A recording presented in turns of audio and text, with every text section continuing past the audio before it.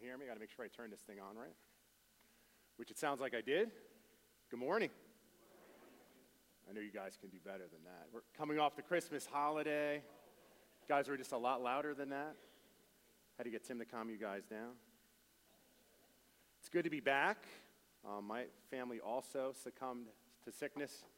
I think this is my first day here in December. Unfortunately, though, if you'll notice, my wife is not here because now she has fallen victim to whatever is going around, which whatever that is, I have no idea. Somewhat happy it's over for me, but I'm praying it will leave my family soon because, yeah, like I said, it's been a month that we've been fighting some type of illness or sickness. As we continue our series, Where Your Treasure Is, as you already have seen, we're going to be tackling John 1. So I want to read the first 18 verses. We're going to pray. Hopefully that's going to calm you down as I'm up here, and then we'll dig in. In the beginning was the Word, and the Word was with God, and the Word was God. He was in the beginning with God. All things were made through him, and without him was not anything that was made. In him was life, and the life was the light of men. The light shines in the darkness, and the darkness has not overcome it. There was a man sent from God whose name was John. He came as a witness to bear witness about the light, that all might believe through him. He was not the light, but came to bear witness about the light. The true light, which enlightens everyone, was coming into the world. He was in the world, and the world was made through him, yet the world did not know him. He came to his own, and his own people did not receive him. But to all who did receive him, who believed in his name, he gave the right to become children of God, who were born not of blood, nor of the will of the flesh, nor of the will of man, but of God. And the Word became flesh and dwelt among us, and we have seen his glory. Glory as of the only Son from the Father, full of grace and truth. John bore witness about him and cried out, "This was he of whom I said, 'He who comes after me ranks before me, because he was before me.' And from his fullness we have all received grace upon grace. For the law was given through Moses, grace and truth came through Jesus Christ. No one has ever seen God, the only God, who is at the Father's side. He has made him known." Let us pray. Father, we thank you for your word that you use to enlighten us. Not only to enlighten us, Lord, but to give us life. So, Lord, we pray that as we spend time in your word now, that you would use your servant, that you would strengthen him, Lord, that you would help him to speak only those things that are true and only those things that would bring glory and honor to your name. We ask and pray all these things through Christ our Lord. Amen and amen. So as I read these first 18 verses, hopefully you saw that they are packed with some heavy theological concepts.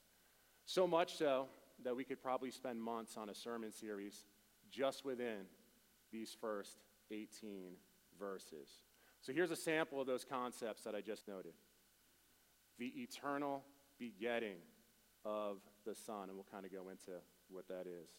The Trinity, we saw that element in there. Creation, light versus darkness, adoption, regeneration, the incarnation, the hypostatic union. That's just a fancy term for Jesus being God and man in one person. The glory of God and evangelism. And I'm sure I missed some, but the point is that these first 18 verses are so packed with theology that it sets the stage for the rest of the book of John. So it's just like John from the onset is going for a Hail Mary, if you are a football watcher. Nothing from a Catholic sense, don't worry. So the book of John, as I just said, is heavy with theology, so much so that it's described in this way. The book of John is like a pool that's safe for a child to paddle in, but deep enough for an elephant to swim in. So he's going to give us some heavy concepts, but not so much so that he's going to leave us confused. But for you folks that love your theology, he's not going to put you to sleep. And hopefully I'm not going to put you to sleep. Some of you, I'm sure, are already in your happy place, which that's okay. And hopefully, you'll be in and out, or you'll go back and listen to this later. So with that said, although it's packed with theology, John, through the Holy Spirit, presents his gospel in such a way that those who read it can understand it and come to believe. In fact, John does not leave his readers to speculate why he wrote this narrative, but instead, in chapter 20, verses 30 and 31, he tells his audience specifically why he wrote this book. So although it's heavy with theology, he's going to give you the purpose as to why he wrote this narrative about Jesus. So it says, "Now Jesus did many other signs in the presence of the disciples, which are not written in this book. But these are written so that you may believe that Jesus is the Christ, the Son of God, and that by believing you may have life in his name." So that is why John has wrote this book. So how does John begin his book? That his audience may believe that Jesus is the Christ, the Son of God, and that by believing they may have life in his name. If you have any familiarity with the other Gospels, you'll notice that John begins his Gospel in a very distinct way. Mark and Luke, if you remember, both begin with the one who will prepare the way of the Lord, John the Baptist. And we'll see an element of John the Baptist here, and we're going to get into him a little later. While Matthew begins his Gospel with a genealogy that takes the reader back to the father of the faith, Abraham. John, though, takes us back, and he's going to take us way back, right? He's going to take us to a time before John the Baptist, a time before Abraham, a time even before Adam. You notice right there in verse 1, he's taking us back to the beginning. It tells us in the beginning was the Word, and another way that that's noted is the Logos, and the Word was with God, and the Word was God. Now we can go into an explanation of what the Logos is, or different theories that people have and why John uses this word, but again, we only have 40 minutes, so unless you guys want me to expand this a little further and make this like a 2-hour sermon, which I don't think you do, we'll save that for another time. Now, a quick spoiler alert before I continue. Looking ahead to verse 14, John identifies the individual that he designates as the Logos, or the Word, in verses 1 and 2, as none other than who? None other than Jesus. And in doing so, what is John telling us? In beginning his gospel this way, John is focusing on the deity of Christ and showing us that the Word, Jesus, is fully God. The Logos was in the beginning, which if he existed in the beginning, he is eternal, meaning he is without beginning and without end, an attribute that is unique only to God. So in saying that Jesus is eternal, John is showing us that Jesus is in fact God. He continues, though, that the Word was with God, and the Word was God. All things were made through him, and without him was not anything made that was made. So again, as we look at these words in the beginning, it should definitely take us back to the first 3 words in the Bible, right? As we look at the book of Genesis, and as we open that up in chapter 1, we see that in the beginning, God created the heavens and the earth. So John is very purposeful in using those 3 words as he wants to point us to who Jesus truly is and show us that Jesus is fully God. So not only is the Word eternal, but the Word also actively participated in the work of creation. He, the Word, is the source of life. And again, that's an attribute that would only be to one, the true God. His glory was beheld, as we look at verse 14. Another thing, glory is only something that is to God alone, right? We say, to God be the glory, or soli Deo gloria. To God alone be the glory. Something else that's just solely attributed to God. And there are some things that need to be highlighted here. And what I want to get into specifically is what John isn't saying, and more importantly, what John is saying here. So as we look at this text, what isn't John saying? because these are some of the fallacies or some of the heresies that they had to deal with back in that time, and even in the 1st and 2nd century as a church we had to deal with, and some of these things you'll see we even deal with today. So as John opens up that in the beginning was the Word, and the Word was with God, and the Word was God, he is not telling us that there are two gods.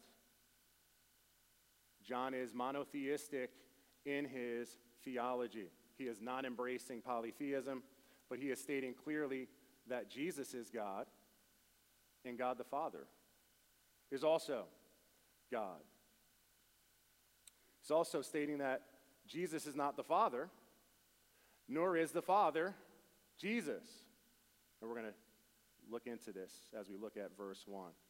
Notice that it says that the Word was with God. The preposition pros, which we would use in the Greek, the word with, shows us what? It shows us distinction. Shows us that, yes, the Father is the Father, and he is God, but the Word, Jesus, is also God, and he was with God in the beginning. So that use of the preposition indicates that the Word is distinct from the Father. And in fact, as several commentators note, the same preposition shows that there is an intimate personal relationship between the Word and the Father. And it's no surprise that as we look further ahead in John, that Jesus continually says that. Lord established that relationship that we had before creation.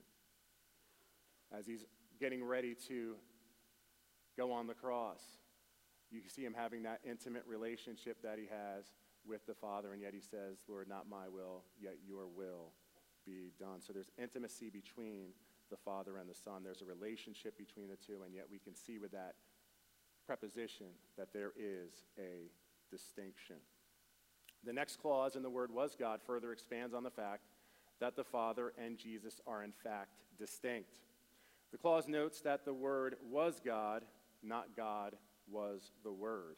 Again, to note the distinction between the Father and the Son, and to show us that Jesus is in fact fully God. So if it would have said that God was the Word, that would take us right back to the Father and solely the Father.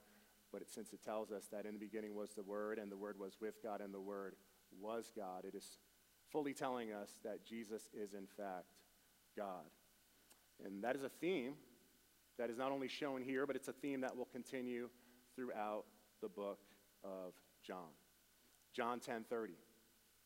The Father and I are one. John 17:11. So that they may be one just as we are one. And here's another home run, another sports reference for you. John 8:58. Before Abraham came into existence, I am. A clear reference to Exodus 3, where Moses asks God, if I come to the people of Israel and say to them, the God of your fathers has sent me to you, and they ask me, what is his name? What shall I say to them? God said to Moses, I am who I am. And he said, say this to the people of Israel, I am has sent me to you. In John 8:58, there is no refuting that Jesus claims to be God, because immediately after saying this, what did the Jewish people want to do? They want to stone him. They definitely knew what Jesus was referring to when he said, I am. So if we're going to hold that the Father and the Son are distinct, yet both fully God, we're going to take it a step further, even though it's not in this text, because I said we could cover the Trinity. We're also going to assert that the Holy Spirit is also a distinct person within the Godhead and fully God. So as a church, and not only as the church here in Toms River, but as a church universal, we affirm, according to the New City Catechism, which holds to the confessions from the Reformation and says this, that there are three persons in the one true and living God, the Father, the Son, and the Holy Spirit. They are the same in substance, equal in power and glory. Now I'm going to kind of explain further what that word substance means, because that kind of leaves us confused in terms of what we're talking about when it gets to the Trinity. But substance rather simply means that all the divine attributes that are identically common to each of the three persons who subsist in common of the one essence. So what I'm typically saying is, or what I'm trying to say here is, there are no attributes that the Father has that the Son doesn't have or the Holy Spirit has.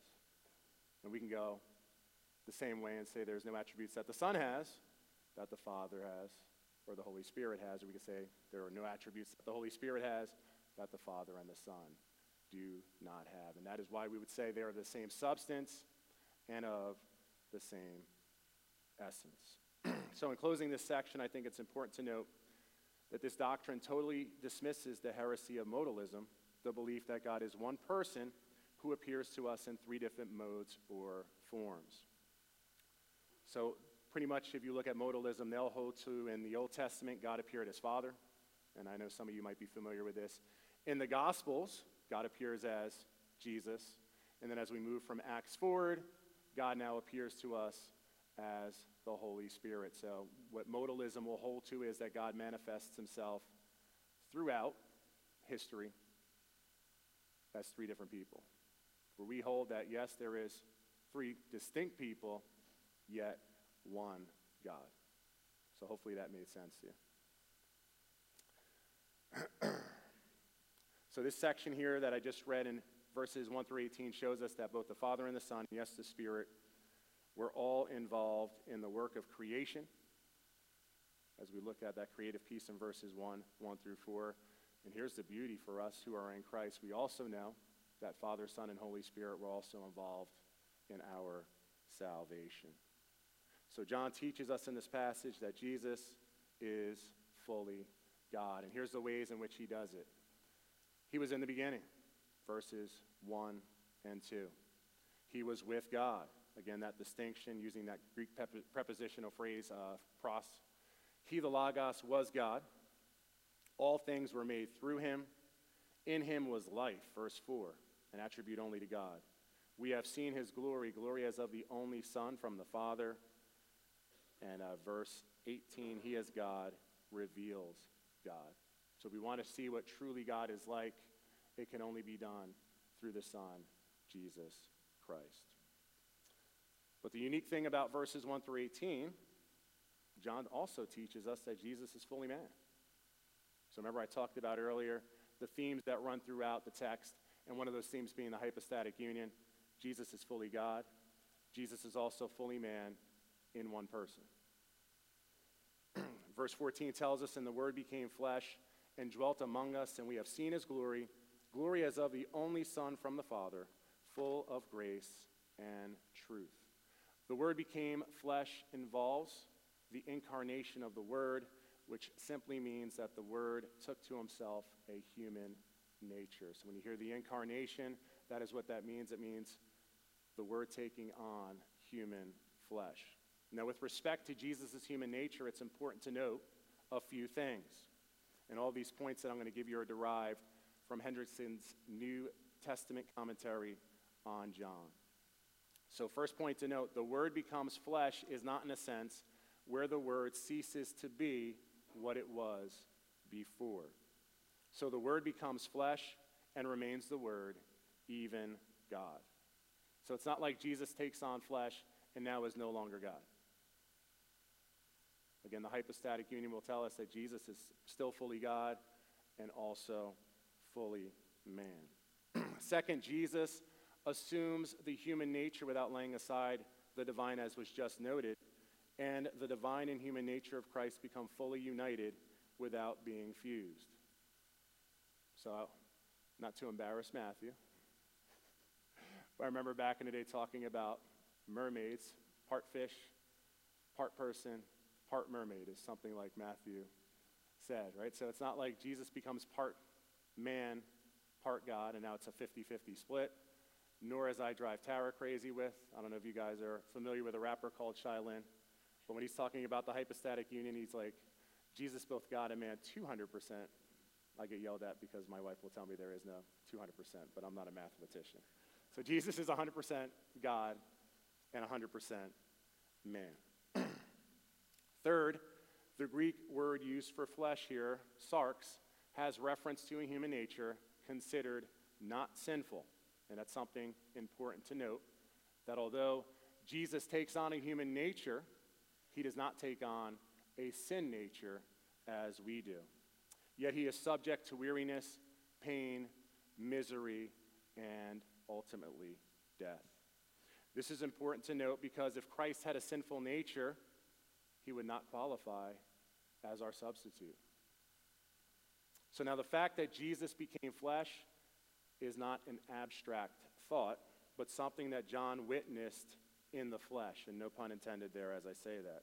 But John tells us that Jesus tabernacled or dwelled among us, and we have seen or beheld his glory. So John is an eyewitness. John is somebody who has spent 3 years with Jesus and can fully attest that yes, Jesus is in fact God in the flesh. Hendrickson notes concerning John and other witnesses beholding Jesus' glory that the verb for beheld indicates careful and deliberate vision which seeks to interpret its object. It refers to physical sight, but goes on to include calm scrutiny, contemplation, or even wonderment. An individual regards an object and reflects on it, scans and examines it with care, studies, views, and considers it thoughtfully. With all that said, God in the flesh was not a figment of their imagination, an optical illusion, or a fantasy. The Word Jesus was fully man, and John makes this more and more evident throughout his gospel. He shows us first and foremost that Jesus had a true body. Jesus felt physical pain and had physical needs, as we look at John 4:6-7, when it tells us Jesus was wearied from his journey and needed a drink. Chapter 19, verse 28 tells us he thirsted. So when Jesus is up on the cross, we see that he actually thirsted. We also see, though, that Jesus had a reasonable soul. So in order to be man, you have to have a physical body and a reasonable soul, and Jesus had both of those. And we see that as Jesus shows emotion. In 11:35, if you remember, it tells us that Jesus wept. In chapter 11:33 and 12:27 and in 13:21, it says his soul was greatly troubled. And in 20:27, as we look beyond after his death, Thomas was told, as we get back to the physical aspect, to touch his hands and his side that he might believe. So Jesus was somebody that you can go up to and physically touch, again, attesting to his human nature. So after looking at these verses, we affirm that Jesus is fully God and fully man. And I apologize that I had to kind of like steamroll through it, but again, only having 40 minutes, I want to get on to something else that I feel is very important in the text. So to sum up this section, I'm going to read to you the Westminster Confession of Faith, chapter 8, paragraph 2, which iterates the church's belief concerning Jesus. And the only reason why I'm doing this is they say it a lot better than I could ever say it. So here's what it says. It says, the Son of God, the second person in the Trinity, being very and eternal God, of one substance and equal with the Father, did, when the fullness of time was come, take upon him man's nature, with all the essential properties and common infirmities thereof, yet without sin. Being conceived by the power of the Holy Ghost in the womb of the Virgin Mary, of her substance, so that two whole, perfect, and distinct natures, the Godhead and the manhood, were inseparably joined together in one person without conversion, composition, or confusion, which person is very God and very man, yet one Christ, the only mediator between God and man. So Jesus is fully God, fully man, shares the same essence and substance as God the Father, and as you saw, has the same substance as Mary, making him fully man as well, yet without sin. So Jesus, being fully God and fully man, is the only one that can reconcile us to God. He is the only one who qualifies. And hopefully we understand that because of sin, all of us are enemies of God. Because all of us have that human nature where we have a sin nature and are born in sin. All of us at birth are enemies of God. So only God could save us. Thus why Jesus had to take on human flesh and be our substitute. Romans 3:23 reminds us that all have sinned and fall short of the glory of God. Sin causes us to walk in darkness, and the only way to overcome the darkness is to turn to the light. That is the only way to overcome the darkness.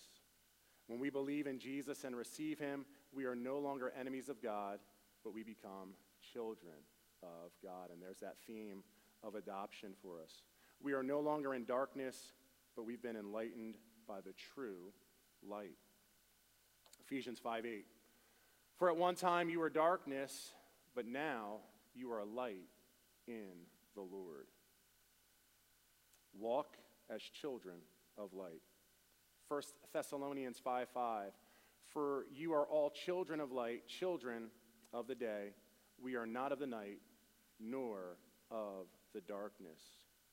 For those who have yet to receive Jesus, I implore you to consider John's purpose of this book, that he has written these things that you might come to believe that Jesus is the Christ, the Son of God, and that by believing you may have life in his name. For those who have received Christ, I encourage you to be like John, but not John the author, John the Baptist. Because going back to our text, and here's where we're going to spend the remainder of our time, notice what verses 6 through 8 say in reference to John the Baptist. It says, there was a man sent from God whose name was John. He came as a witness to bear witness about the light, that all might believe through him. And that is, believe through the light, not John.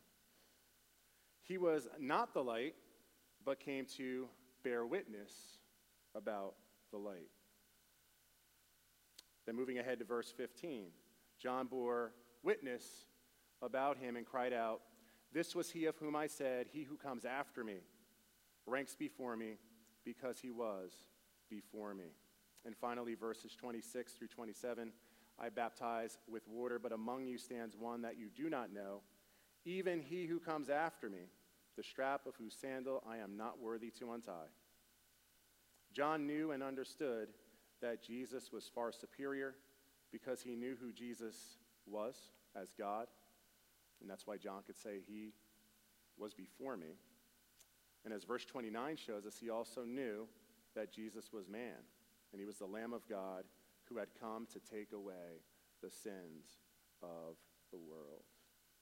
And in knowing this, John couldn't help but to do what he was born to do, and that's bear witness.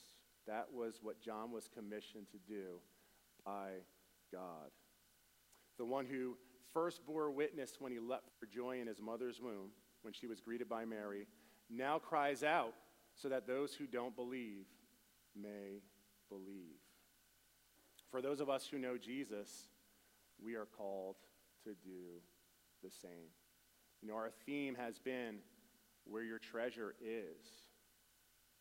I'm sure if I go on many Facebook accounts or Twitter accounts or any other type of social media, we can see where most people's treasure is. We have no problem crying out what's going on in the political arena.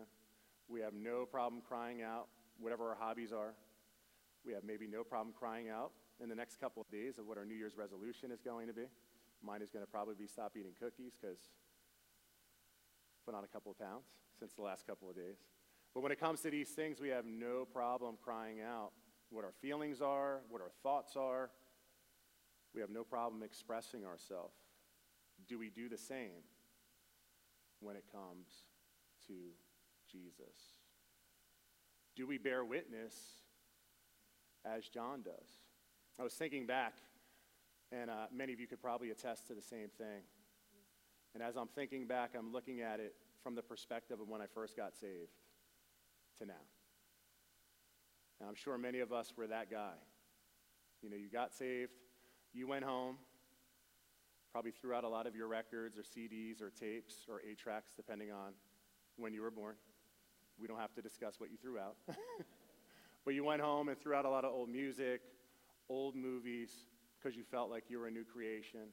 And then you went to work, or you went to wherever you frequent at, and people could notice something different about you. And you couldn't wait to tell them what was different about you.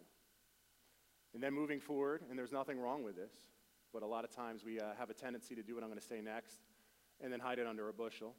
We thirsted for knowledge. We wanted to get in our Bibles more. We wanted to partake in Bible studies more. Some of us went to seminary. Some of us did whatever we do to try to gain more knowledge when it comes to the Word of God. And then it's like we stopped going forward and presenting the Word, because the study of the Word and learning more and more became more important than proclaiming it. And I don't know if that's where you find yourself, if you do, because that's sometimes where I find myself. Got to study more. I got to learn more. Got to make sure my presentation is right. I got to make sure that my theology is tight, or whatever the case may be. And then we don't take the message to where the message is supposed to go. And as we saw, the message is simple. John's purpose for the book is very simple. I'm just to go forward and tell people who Jesus is. That's my calling. That is my calling. Had a discussion with some people the other night. I was at dinner, Friday night. So I had 2 late nights. Probably while I'm tired. But we were talking about this very thing. You know, as a church, and I would say this is probably something with the Church Universal, it seems like we've lost our way when it comes to our mission. And what I mean by that is our tendency is to want to bring everything here. We want to do a bulk of our ministries here, want to bring people here, whatever the case may be, but we're called to go out. We are called to go out and present that gospel message. So I'm not saying stop doing Bible studies. I'm not saying stop having Sunday services, because that's what we're called to do as well. But what I am encouraging you to do is to go out and be a blessing to the nations and proclaim Jesus. Proclaim Jesus. And I'm not saying this is here, but I've seen it in other churches. I think one of the things that prohibits that is a paid clergy, or having a lot of staff, or even for us having community groups. And what I mean by that is we look as the leader, as the individual that's supposed to do it. Well, we pay the pastor. He's the one that's supposed to go out and proclaim the word. Oh, we have 5 or 6 elders on staff. They're supposed to go out and proclaim the word. We have community group leaders. Aren't they the ones that are supposed to go in the neighborhood? No, we're all called. It doesn't matter what station that you hold in the church. Every individual in here, if you proclaim Jesus as Lord and you believe in him, you are called to go out and proclaim the gospel. That's your calling. You're not called to just receive and then to sit in a seat. We are all active participants when it comes to bringing forth the word of God. And I encourage you to do so. It says, we are called to bear witness about the light, that all might believe through him. And this is what Jesus, in John tells his disciples, just in case you don't think that this applies to you. As the Father has sent me, even so I am sending you. We are called to bear witness to Jesus as God incarnate, the Lamb of God who takes away the sin of the world, the light who came into the world that we may have life, and to proclaim God's invitation to enter into this life by turning to Christ in repentance and faith. I'm going to say that again. We're called to bear witness to Jesus as God incarnate, the Lamb of God who takes away the sin of the world, the light who came into the world that we might have life, and to proclaim God's invitation to enter this life by turning to Christ in repentance and faith. I encourage you to do so. As we look again at the book of John, and our time is no different We have a tendency to look back in history and think that there is something new under the sun, yet we're continually reminded that there is nothing new under the sun. But going back to verse 10, it says, he was in the world, and the world was made through him, yet the world did not know him. And then it continues, he came to his own, and his own people did not receive him. We live in a world where many do not know him, and many have not received him.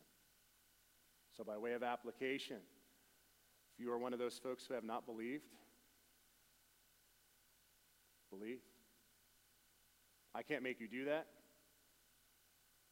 I can't pull on your heartstrings. That has to be through the Spirit. But if you heard this message today, I encourage you to get with one of the pastors. I believe they will be standing up here during communion time. I encourage you to talk to them, whoever you came with. If you have any further questions in regards to what was said here, I encourage you to go and talk to them. This is a message that cannot be taken lightly when we're talking about Jesus. If he is life, you're really not living life until you have Jesus. That's more like The Walking Dead, right? For all you zombie people. For those who do believe, acknowledge what he has done for you. I mean, what a way to get started. I come from a church. Well, I came through many churches back in the day. That's what happens when you grow up in an Italian family and a black family. So dad was more of the Catholic side, and mom was more of the charismatic Pentecostal side. But I remember going to the charismatic Pentecostal churches, and I know Anthony is going to feel this one as well. But somebody would always get up and testify. You'd have somebody, get up there and say what God has done for him. And then someone would sing, when I think of the goodness of Jesus and all that he's done for me. I see some smiles over here. I'm taking some folks back. My very soul cries out, hallelujah. Thank God for saving me. It's just very simple to just get up and acknowledge what God has done for you and tell somebody.